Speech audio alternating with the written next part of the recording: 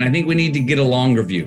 We need to understand and ask ourselves that question. What do I value? I'm going to do a little better. I can be a little bit better. Welcome to the For the Love podcast with me, Jen Hatmaker. Today, we're talking about how to catch green lights with actor and minister of culture, Matthew McConaughey.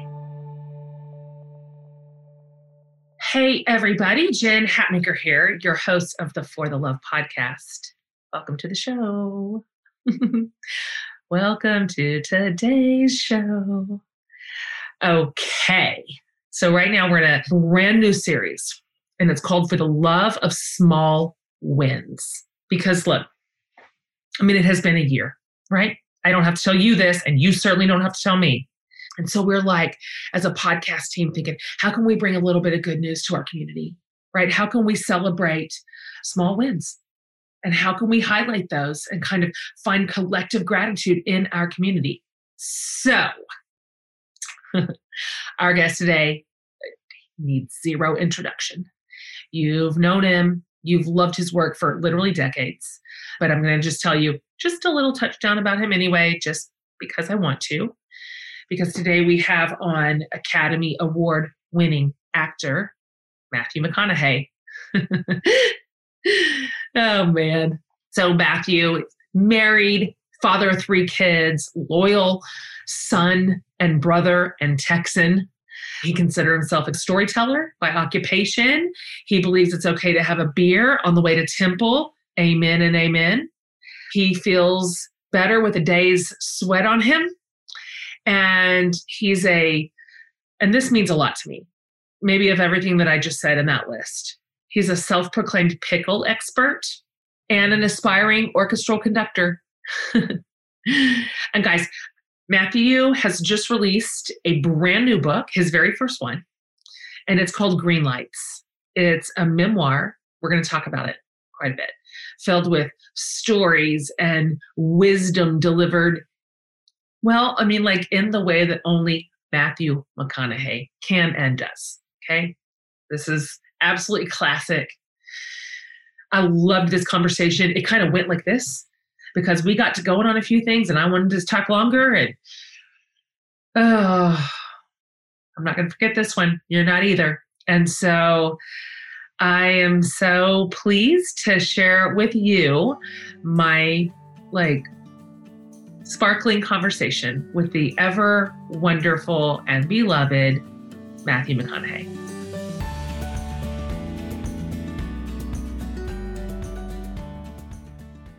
Hey. There he is. Ta-da! Electricity. We have figured it out once again. The internet works sometimes. Love it. Love it. Oh, hi. Hi. Nice to meet you. You. From where are you hailing? Austin. Look at all this Austin love going on. Too. Texas Energy to the internet. Wave out the back door. Yeah, exactly. Yeah. Getting to experience a second summer this week, so what's not to love here?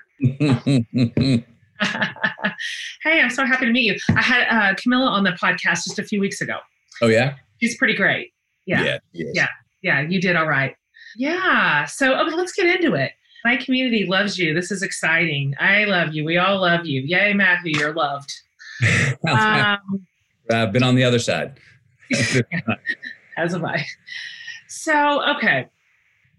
We have, first of all, welcome to the For the Love podcast. We're delighted to have you. Been watching, obviously, you appreciating your work for a really long time. And you've got a lot of buckets. It's interesting to watch you. It's interesting to kind of watch what you do. Whether it's like on-screen storytelling or, you're just down here at UT right now, not just Minister of Culture, which, did you invent that term? I like it. It's actually, I assumed it, but it's actually a term that other countries have, like in Africa. They're ministers of culture and they oversee tourism, music, youth, and sports. They don't have them in America. So I think I love it. And you're teaching a class now. I've got a daughter there. I've got a junior at UT. and I wanted her to take your class, even though she's not a film student, but apparently that's just not how it works. How's that been going, by the way? Do you enjoy that? Yeah, I enjoy it more than I knew. I mean, let me tell you how I got into it. So, I've been doing this for 28 years. Yeah. I realized that, boy, the final movie was very different than that original script on everything, some to greater extent than others in certain films I've done. Well, I would go and talk to some of these film students before I became a professor over there and started the class. And I still, in my mind, felt like I was one of the students. I still would kind of talk to them like I didn't feel more like the teacher. I felt more like the student. The old proverbial, I was just here a few years ago. Like, no, you were here 28 years ago. Sure. Yeah. And so then I'd be telling about experiences, and then a lot of them came forward and going, wow, that's great. That really helps. And I'm like, you didn't know that? And they're like, no. And I realized, oh, you've got 28 years of experience that you could share that now you just notice second hat, Matthew, because you've been through it. These young students don't have that. And you know what? This class of how a script turns into a movie or how it goes script to screen, that journey, every piece of art takes that's going to be, on a TV screen or in a theater, that journey, I wish I would have had that class. Sure. When I was in film school at UT. So, worked with the dean over there and then Scott Rice, a professor, and we worked up the curriculum and worked it into some structure. And then I went to the first one was Free State of Jones with Gary Ross and said, look, will you be the first film that does this? We're going to get the book from where the script started. The students will read the book. Then we're going to show them the first script. Then we're going to show them the second script, the third. We're going to then show them the shooting script. Then we're going to show them the first assembly of the film. Then we're going to show them the final film. And all of these things are different along the way. It evolves. You see, oh, where's that scene? My favorite action scene at the end of the movie. Where is it? Well, we had to cut that. It was going to cost $2 million. We didn't have the budget. We had to rewrite our way out of that. Well, wait a minute. So-and-so is my favorite character. Where'd she go? Oh, she got edited out and is a smaller character. Wait a minute. But that guy was a small character. He had a few lines. Wait, he's like a main character in the movie now. Yep, this is when it happened. So it's putting some signs behind the magic of how a written word and the original idea becomes the final piece of art that we share with you on screens. How do you find the students these days? What do you think of them? This is a different generation. They're coming up through film school, just completely different time than you did. Yeah. There's a lot of different resources available to them now. And they've even just had access to sort of behind the scenes filmmaking in a different way and a variety of platforms. Well, what do you think of them? Is our future bright? Well, we'll see. We'll see. There's a couple things. I mean, one, that's one of the things I'm always reminding them is going, gang, it's easier to tell a story now. It's in your hand. Really? Okay. And look in your bedroom when you wake up in the morning. There's a story there. Look in your house. Look across the street. Look at your little brother, your little sister, your mom and dad. There's a story there. They're all around us. Look for them. You don't have to go away. You don't have to physically go to Hollywood or New York to do these things. You don't even need all the real estate for the equipment anymore. Like I'm saying, you can do it on your doggone phone. It's about telling stories. Start telling stories and start failing at telling the stories right now. Take the risk to tell it. Do a bad job. Just keep trying it. Don't worry about it. Just try it. Tell it now. The one thing I'm wanting to, try to really get across to them that you can't really explain, you can't teach, is I can go in there and share all these things and put some science behind the magic of filmmaking, but you got to have the juice. Yeah. You got to the world doesn't care about if you're wanting to make art, the world doesn't give a damn about your GPA. Yeah. The world doesn't care about when you go talk to somebody who may finance your film. It's not about how smart you sound talking. That's the literary word. They want to show them. So start communicating through moving pictures and through grabbing images and showing someone what you mean. Use that as a means of communication. That's what matters if you're wanting to be a filmmaker. Well, I'm excited to see what this generation produces. I find them pretty exciting. I like them. I've got a couple of kids in this young adult generation, and they're interesting. They're paying attention. They're engaged. I find them really teachable. A lot of ink has been spilled on what a nuisance they are to culture, what a drain they are on the adult community, but that's not my experience of them at all. You're very excited about where we're heading. I think so. I feel really, I look at them with a lot of awe and respect to think of how far ahead they are at their age than I was at their age. Right. What I was paying attention to, what I cared about, what I thought was possible. I just see a huge amount of possibility in the next generation. And so Yeah. I'm excited. I'm ready to watch them soar. I'm ready to watch them I sure hope so. You know, they have so much more information to disseminate and be discerning about than we did. Right. And how do you navigate through the woods of all of this massive amount of information and hopefully, you know, and I know they need some help sometimes. Hell, I know I do. Of going, what can I rely on? And that can curate my vision of the world and how I feel about things, who I am, who I'm not, because there's so much information. It's hard to navigate through that. It is. For their generation, it's both kind of a responsibility and possibility, but also a burden. What they just have to just sift through every single day it's taxing for the best of us. So I know they've got a lot to manage, but it's going to be interesting to watch them go. I like that you're leading them. I love that you have this real deep connection with that age group, with the university, with the students, and of course they love you. My big thing I know would help me the most, and I still think it's very useful, hopefully for them, is experiential learning. Yeah. It's like the work I'm trying to do in Austin. How does Austin become the extended backyard of the university? How does the university become the extended backyard of Austin? I'm like, you know, if you're a journalism major and there's a protest going on down at the tower, get the hell out of the classroom. Go down there and cover it. Yeah. Find an internship as an advertiser or a filmmaker. Find an internship now in Austin. Start working on it. You know, start creating so you can make the transition out, because you don't have to go somewhere else. It's all right here at our feet. Right. That's right. And of course, you know, I think that because I'm a 20-year Austin citizen. So I happen to think we're in the best city in the world, but you know how Texans are. We love us some us. Texas loves Thank some goodness. Texas, right? Thank goodness. Yeah, I know. I'm excited to talk to you about your new project too. If you would just kind of start by talking a little bit about what you mean by like catching green lights. What does this mean to you? Where did this vernacular work itself into sort of your life? And then let's move forward on what you turned it into. Great. So green lights, they say, go, proceed. They affirm our way. They give us an attaboy. They give us approval. Carry on. Red and yellow lights stop and slow us down. We don't like those because they interrupt our flow. They can intervene our procession. They can come in forms of hardships and even death. But I believe that all the yellows and reds do turn green or reveal a green light within themselves. Sometimes in the moment, you're in a moment, you're like, this is hard, but man, I know I'm here for a reason. There's a lesson I'm supposed to learn right here. Or you're on a roll, but then someone interrupts you and you have to go have an introspective, thoughtful moment. Call it a yellow light. Well, it was good. You needed that thoughtful moment because maybe you're just rushing forward without the right context of the situation. That was a green light. Maybe you didn't want the yellow and the red, but often we find out we needed the yellow and the red in our life. Green lights, we can engineer them by the choices we make every day. We can engineer them in our future.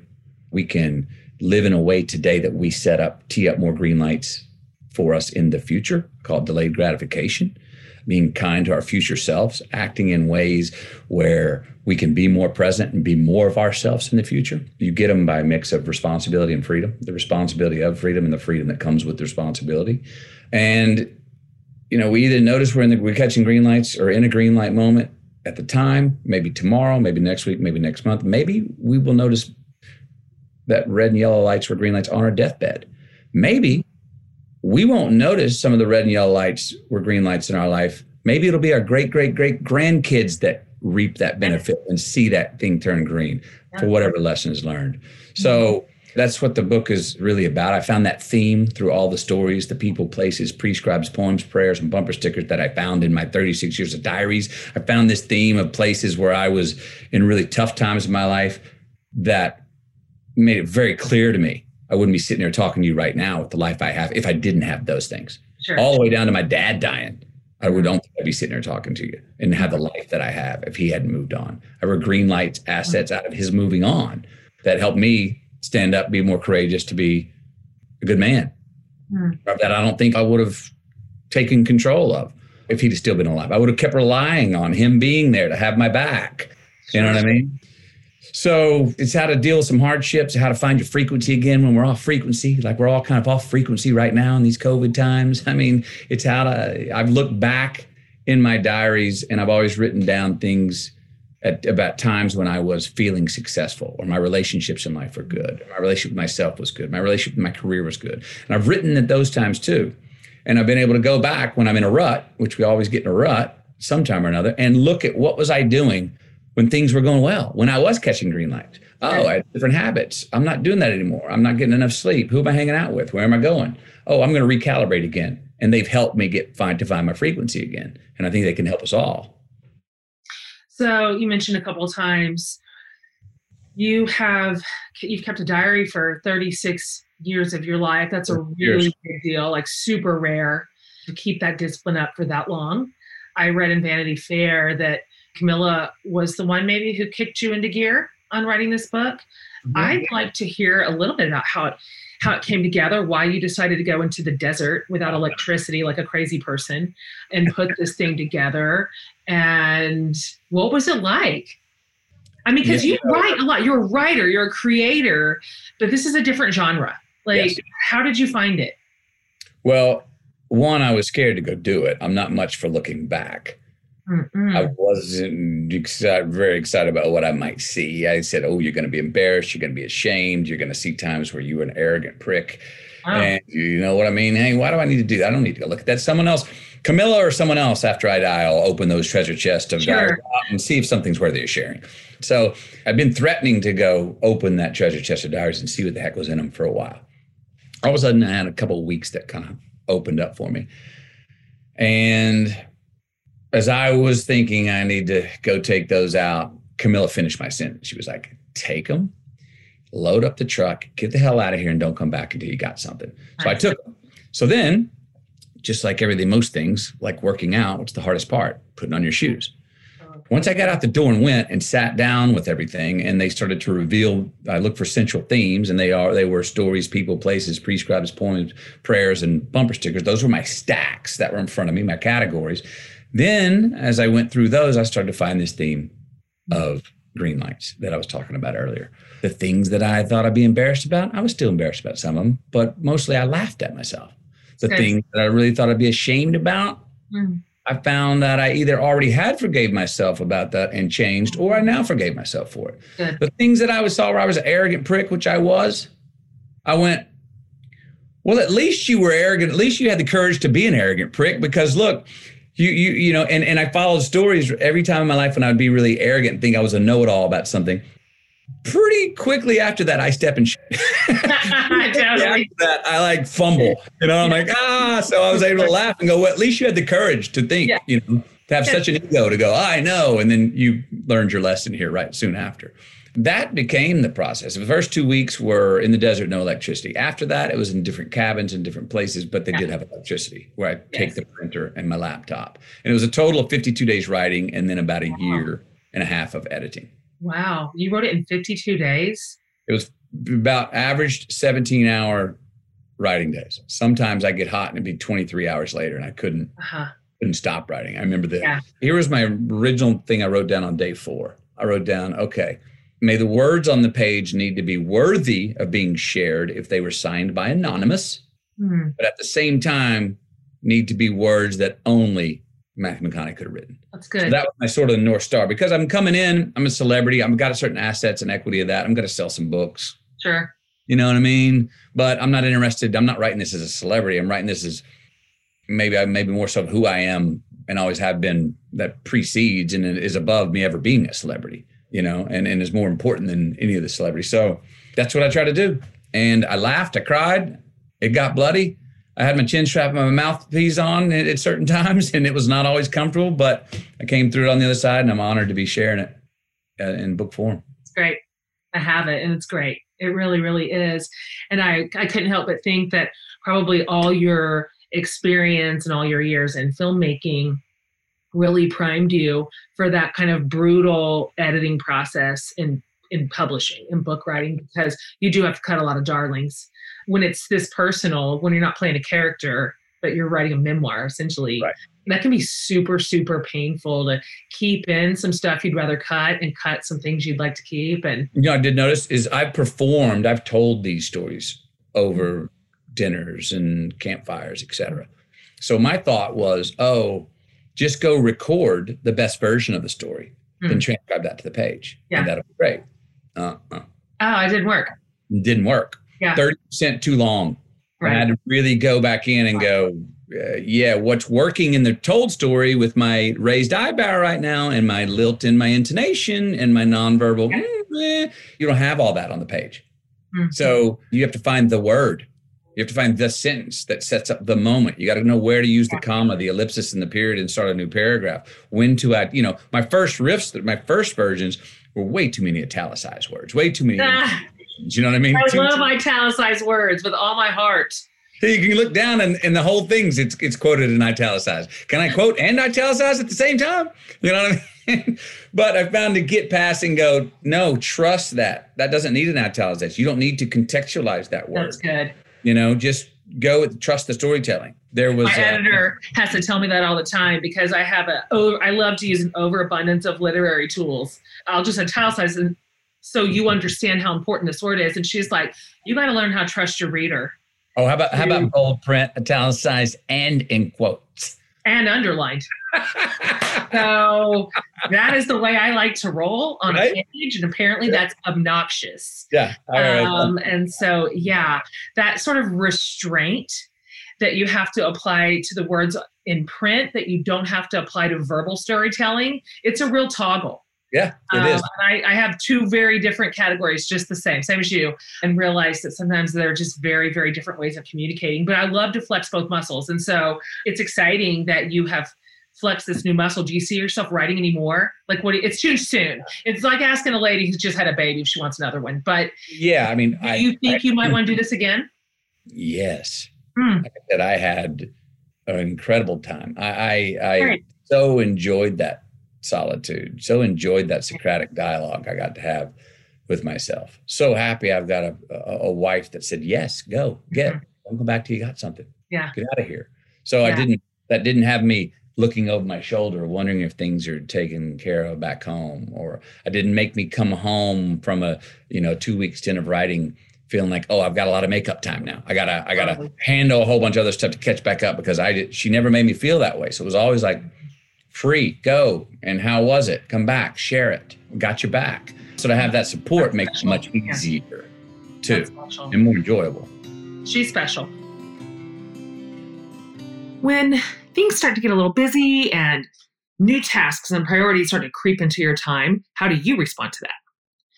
I know for me, it's easy to dive headfirst into tackling all the new stuff and kind of forget to take care of myself, which is not good for anybody in my life.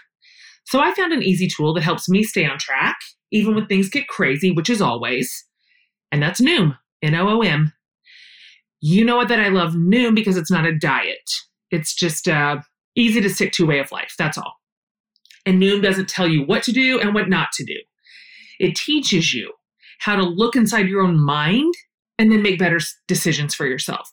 The best way to incorporate a new habit into your routine is to start small. And Noom is perfect for that. It only takes 10 minutes out of your day, but man, do those 10 minutes have a huge impact. When I'm intentional about what I'm eating and making sure I'm moving my body enough and in ways that I love, I have so much more energy. And honestly, my mind feels calmer. I'm more relaxed. So for me, using Noom is just a win all around. So sign up for your trial today at Noom.com/forthelove. I'll spell that for you. It's NOOM.com/forthelove to start your trial today.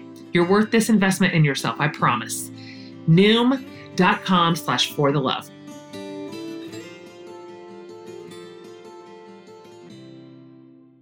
I'll tell you what, after 2020, there's never been a better time to take stock of where you are and think about how you're carrying everything in your life. And if you have a feeling that the way you're carrying things doesn't quite feel right, you might find it helpful to talk to a professional counselor via BetterHelp. So with BetterHelp, you can connect with a licensed professional counselor in a safe and private online environment. BetterHelp's counselors are specialized in whatever you're struggling with: stress, anxiety, depression, LGBTQ issues, family conflict, you name it. And listen, you're definitely not alone in this. In fact, so many people have been using BetterHelp, they're recruiting additional counselors in all 50 states. I want you to start living a happier life today. As one of my listeners, you'll get 10% off your first month at BetterHelp.com/forthelove. Join over 1 million people taking charge of their mental health. Again, that's BetterHelp, HELP.com/forthelove. All right, back to our show.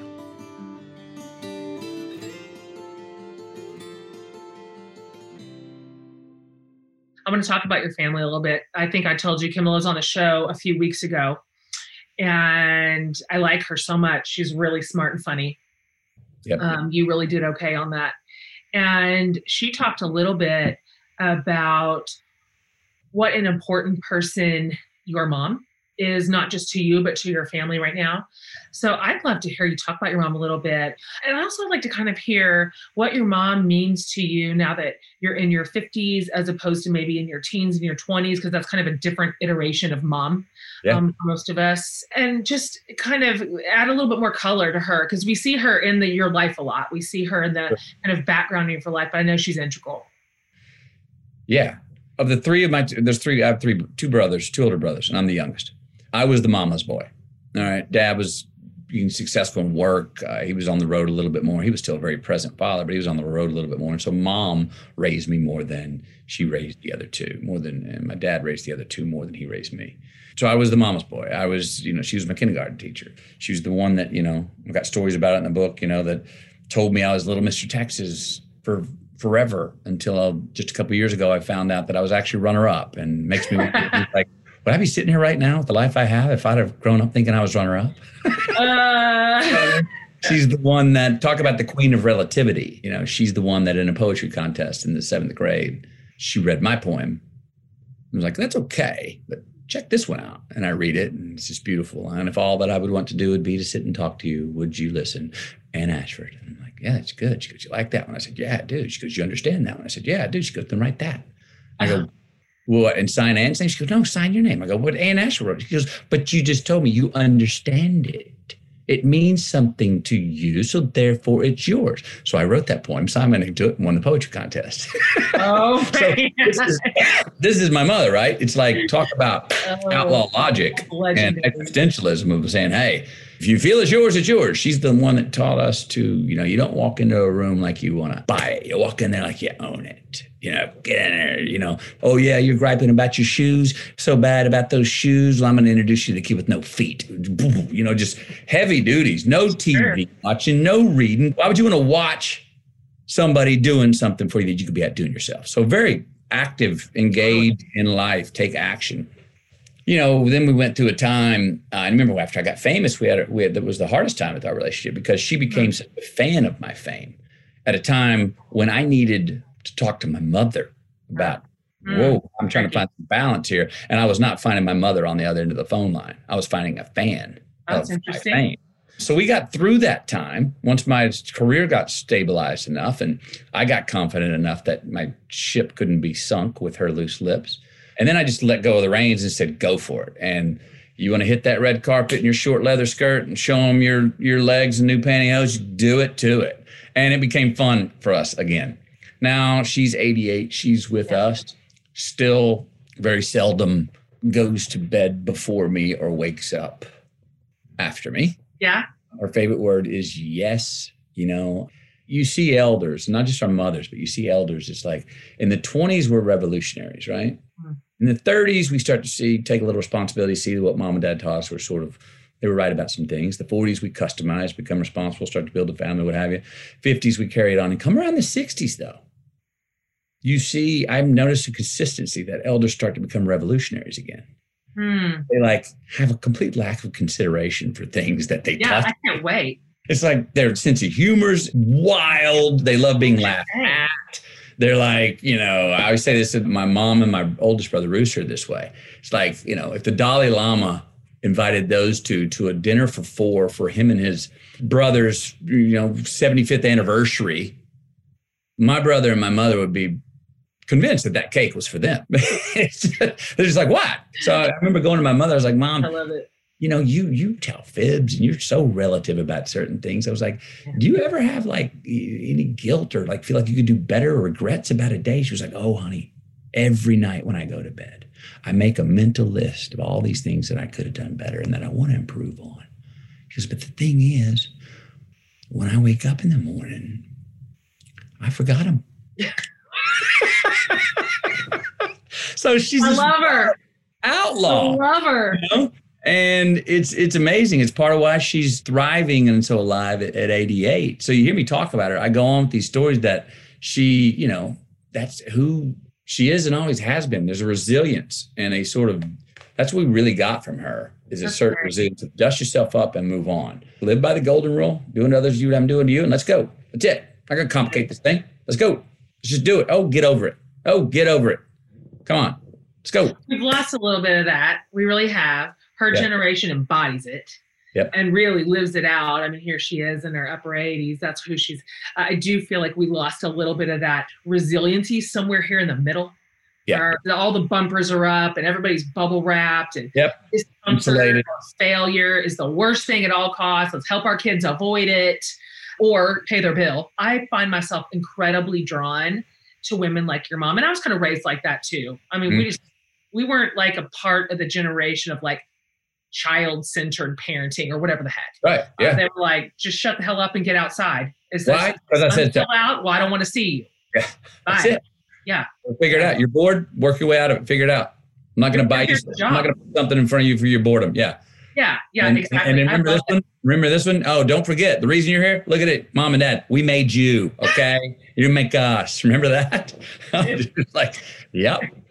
I do. And listen, it's true. They could give me something to cry about. And they did. And I learned we just don't whine to our parents. So sometimes I look at my kids and they're just so precious sometimes, just so incredibly precious.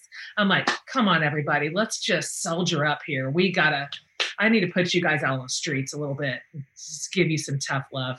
I love it. Those kind of parents. And that's how our grandparents are. They have no F's to give anymore, just like your mom.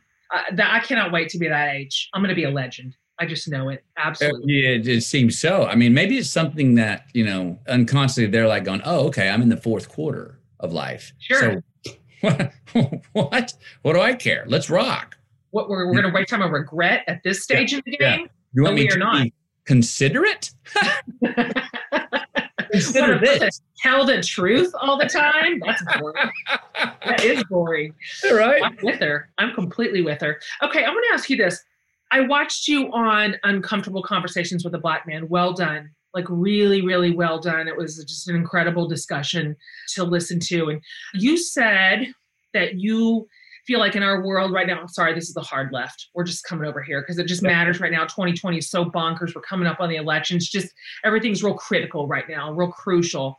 You said you feel like in our world right now, values are deteriorating across the board. Mm-hmm. I'd just like to hear you talk a little bit more about that, if you would, and how you think or suggest or maybe envision that we course correct a little bit here.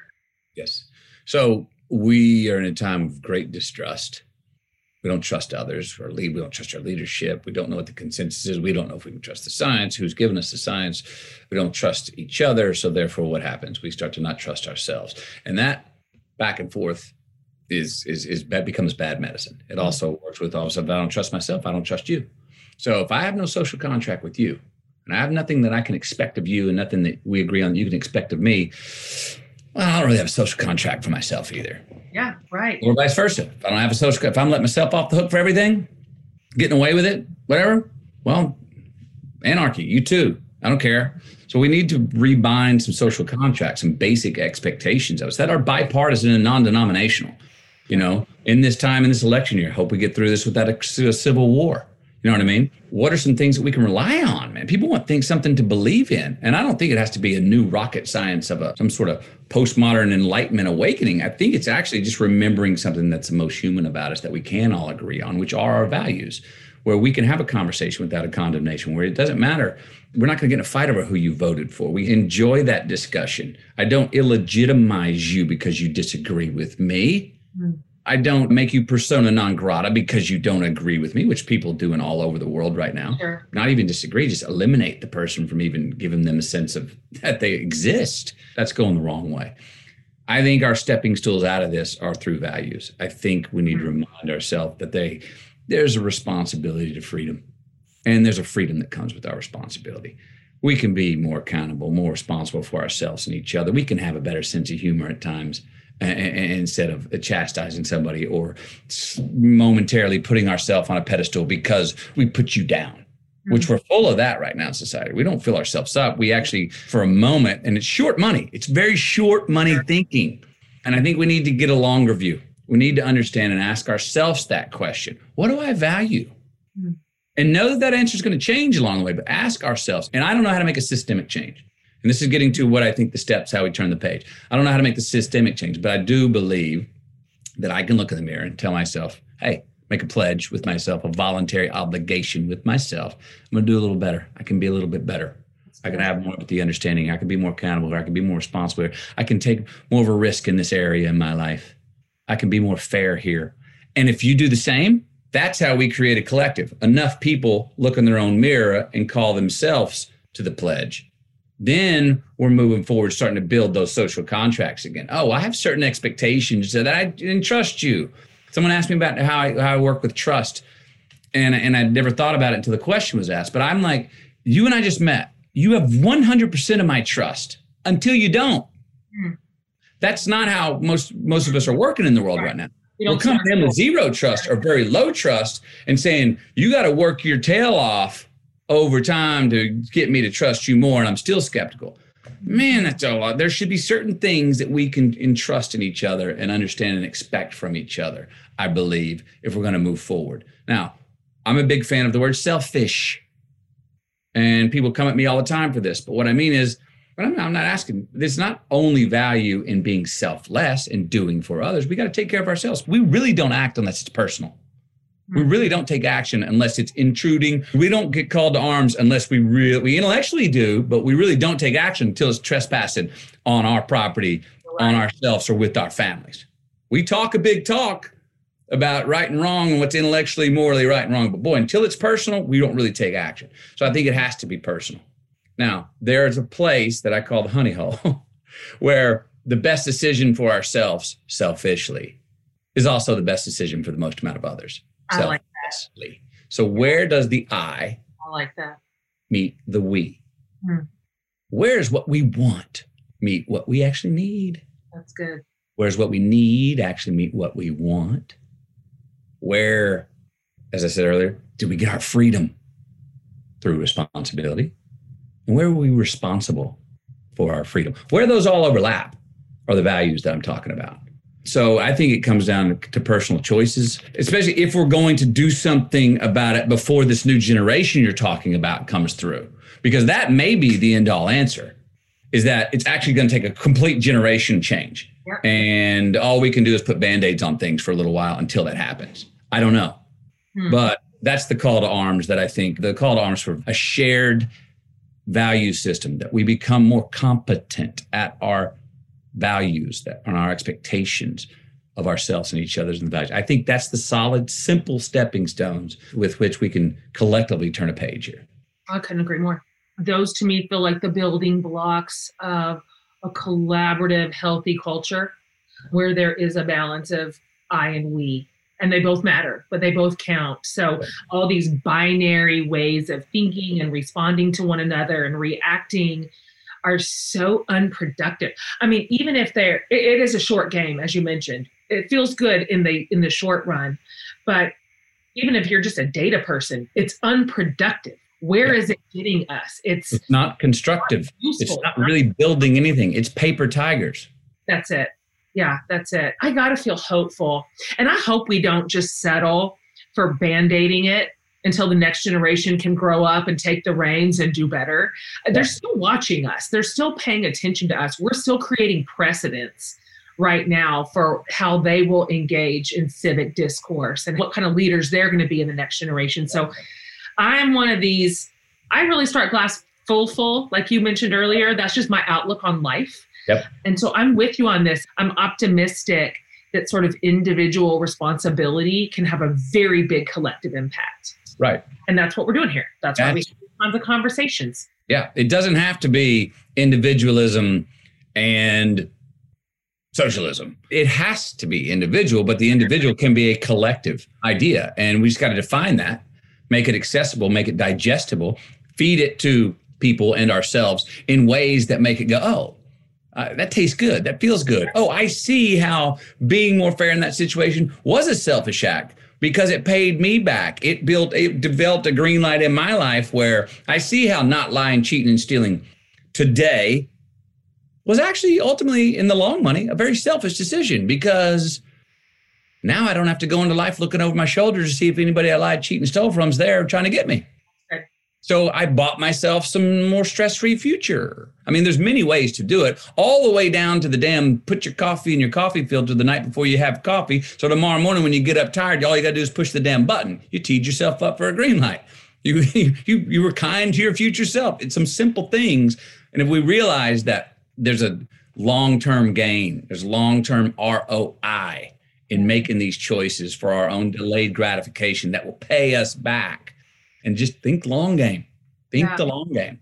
That's how I think too when I consider the we portion of this conversation, because sincerely, like a rising tide lifts every boat in the harbor. So in virtually every case, what is good for my neighbor, when my neighbors are flourishing, when they are safe, right, when they are valued, when they are represented, it's good for everybody. Like that could be considered selfish to vote. It is selfish. It is selfish. That's exactly my point. It is. And again, back to this short-term missing link we have here in the ideology of thinking, oh, if I can get you to lose, that means I'll win. Right. No. That doesn't mean you win. We're not all running the same race. And that's why there's room for blue ribbons and to win in all the races. I mean, we're doing the same thing. I look at our individual lives and say America as an aspiration. We're all chasing yet. We're not going to get there. We're not going to find perfect equality in America. That's not the point. The point is we keep chasing down that definition. If you're a believer in God, why should you love science? Because it's the pursuit of defining God. Good. They're not exclusive. Where do we chase our better selves? Where can we say, put our transcendent self up there, who we want to be up there? Write the headline first. Let's head to that headline. Knowing we may never get there. You know what I mean? That's why I write in the book about, think about what your eulogy is. And then deconstruct backwards and go, oh, well, I'm actually writing it right now. By my actions, by every comment I leave online, which, remember, everybody out there who leaves those, they will outlive you. They are forever. They will introduce you when you are gone. So think about it. So it's an aspiration. I think I've found that in my life, I'm happier when and I've learned that I don't ever get there. I don't ever land and go, ta-da, I did it. No. And every time I do that, I step in real soon after that. Absolutely. So, but if you go the process, the pursuit that's it. That's the game. I love that. So the holidays might look just a tad different this year, but one thing that hasn't changed is how joyful it is to give, especially to the littles. And listen, if you have a kid on your list and you want to give them something fun and creative, you have to check out KiwiCo. KiwiCo delivers hands-on science and art projects for kids of all ages. Inside every box is everything you need to spark curiosity and creative thinking, which makes KiwiCo the perfect gift. With KiwiCo, kids can engineer a walking robot, design a paint pendulum, create bubbling chemistry experiments, and more, all from the comfort of home, of course. And here's a little secret. KiwiCo isn't just for littles. If you have a crafter in your life, you should check out the Maker Crate, which is perfect for everyone ages 14 to 104. You could de-stress by making something beautiful and functional, like a punch needle pillow of a beautiful sunset, or these little terrazzo clay organizers you could use to store everything from Q-tips to paper clips. It's like craft time for grown-ups, and it is so much fun. KiwiCo is redefining learning with hands-on projects that build confidence, creativity, and critical thinking skills. There's something for every kid or kid at heart at KiwiCo. So right now you can get 50% off your first month, plus free shipping on any crate line with the code For the Love at kiwico.com. So that's 50% off your first month at kiwico.com, promo code For the Love.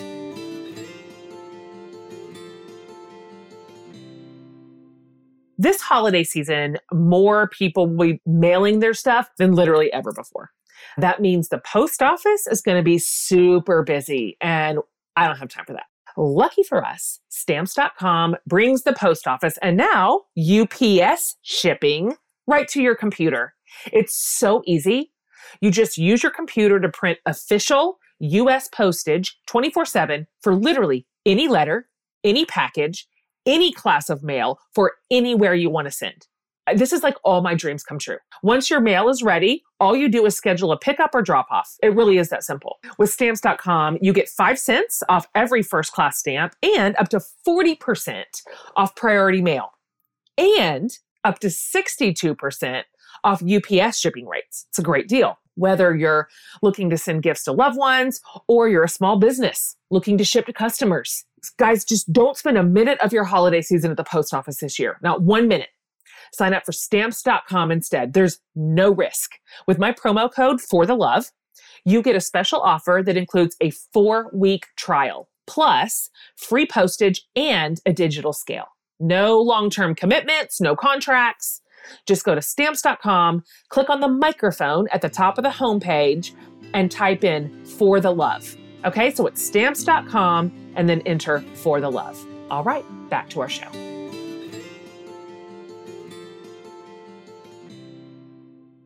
I want to ask you one more question, then land the plane.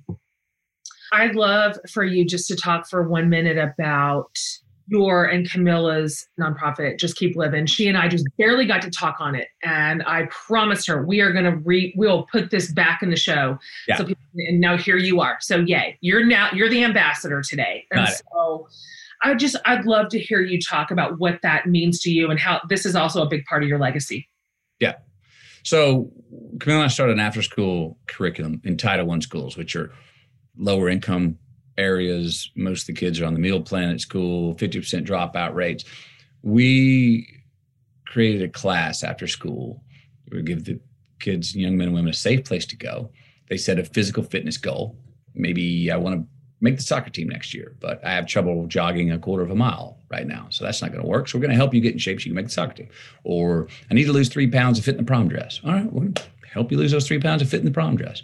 Nutritional goals. All right, mom spent $40 on burgers and fries last night for dinner, and that's what she's been going out and buying each night. We're going to take that same amount of money and take it to the supermarket with mom. We're going to shop. We're going to get some veggies. We're going to get some beans, maybe some rice, maybe a little meat. Spend the same amount of money. Come home, have a healthier meal that you get to cook together in the kitchen, which is good for the family unit. Third, accountability. They have to do community service within their community. And this gives them ownership of the curriculum. It makes them feel like, oh, it ain't no free deal. You're putting me on the line. I got to be accountable. I like that. That gave them ownership. You know, people like responsibility. They have something to give. They're valuable. Yeah.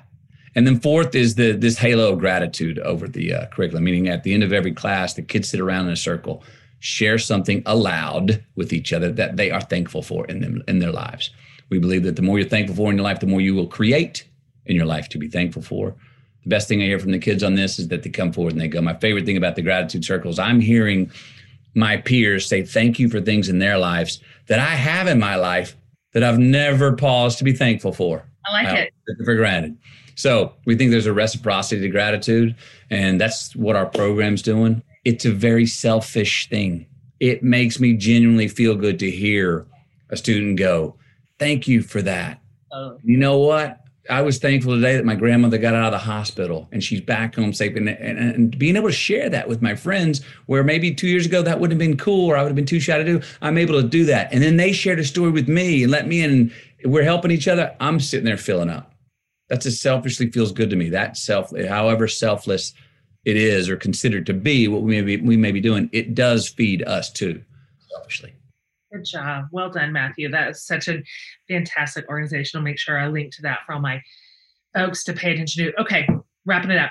These are just like quick, like off the top. asking everybody in this series. Here's the first one. This is a year of a lot of loss. 2020 has been hard on us. So for you, what would be one thing maybe that you would say was a small win in your life this year?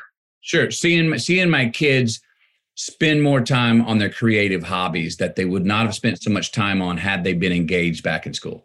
Oh, yeah. And I believe that they will get out of this with the confidence in those things that, although maybe the majority of their friends may not want to do them, I believe they'll have the confidence, and I hope they'll have the confidence to continue to do those things, even though maybe everyone's not doing them. Your kids are little, or mine are older than yours. We also hit some creative license during COVID, and they gave each other piercings and they shaved each other's heads, boys and girls. And it was just a real mess up in here for a while. But I'm like, you know what? Whatever gets us through the day right now. Creative license. Okay. Come on. Here's the last question. I actually ask everybody this, and I want you to answer however you want. This can give me a serious answer. You can give me an absurd answer. Okay. It's from a priest who I love. And this is a question that she asks. What is saving your life right now? What is saving my life right now? What a great question. Mm-hmm. What's saving my life right now is not trying to save it. What's saving my life right now is living it. I'm not a hoarder. I've never been I don't feel like I'm alive, and I don't feel like I'm not let's hang on to it. Make sure Dan Buettner, Blue Zones. You ever heard of this man? Great man. He went around the world to find people that lived the longest and the happiest. And those people, those centenarian stuff, the reason they've lived so long and they've been so happy is not because they tried to live longer. They just forgot to die. So it wasn't about working to go, I got to just try and save. I got to hang on. I got to make sure I'm eating it. No, it's how they just forgot to die. Forget about death. Move on, carry on. Don't think about the much less stress you have about that and all kinds of other things. I love it. It's not saving your life. It's living your life. That's literally the most Matthew thing that has ever been said. On that note, thank you for being on the show. I'm excited for you. I'm excited for your book. I'm excited for everybody to read it. And we learn a little bit more about you than we knew, than you've shared before. And you kind of put it all out there. And so bravo to you for being that transparent with that many people. Okay. We're cheering you on, man. We're like, keep rocking. You're on it. I can tell you're on it. On it. Thanks, Matthew. All right. Bye-bye.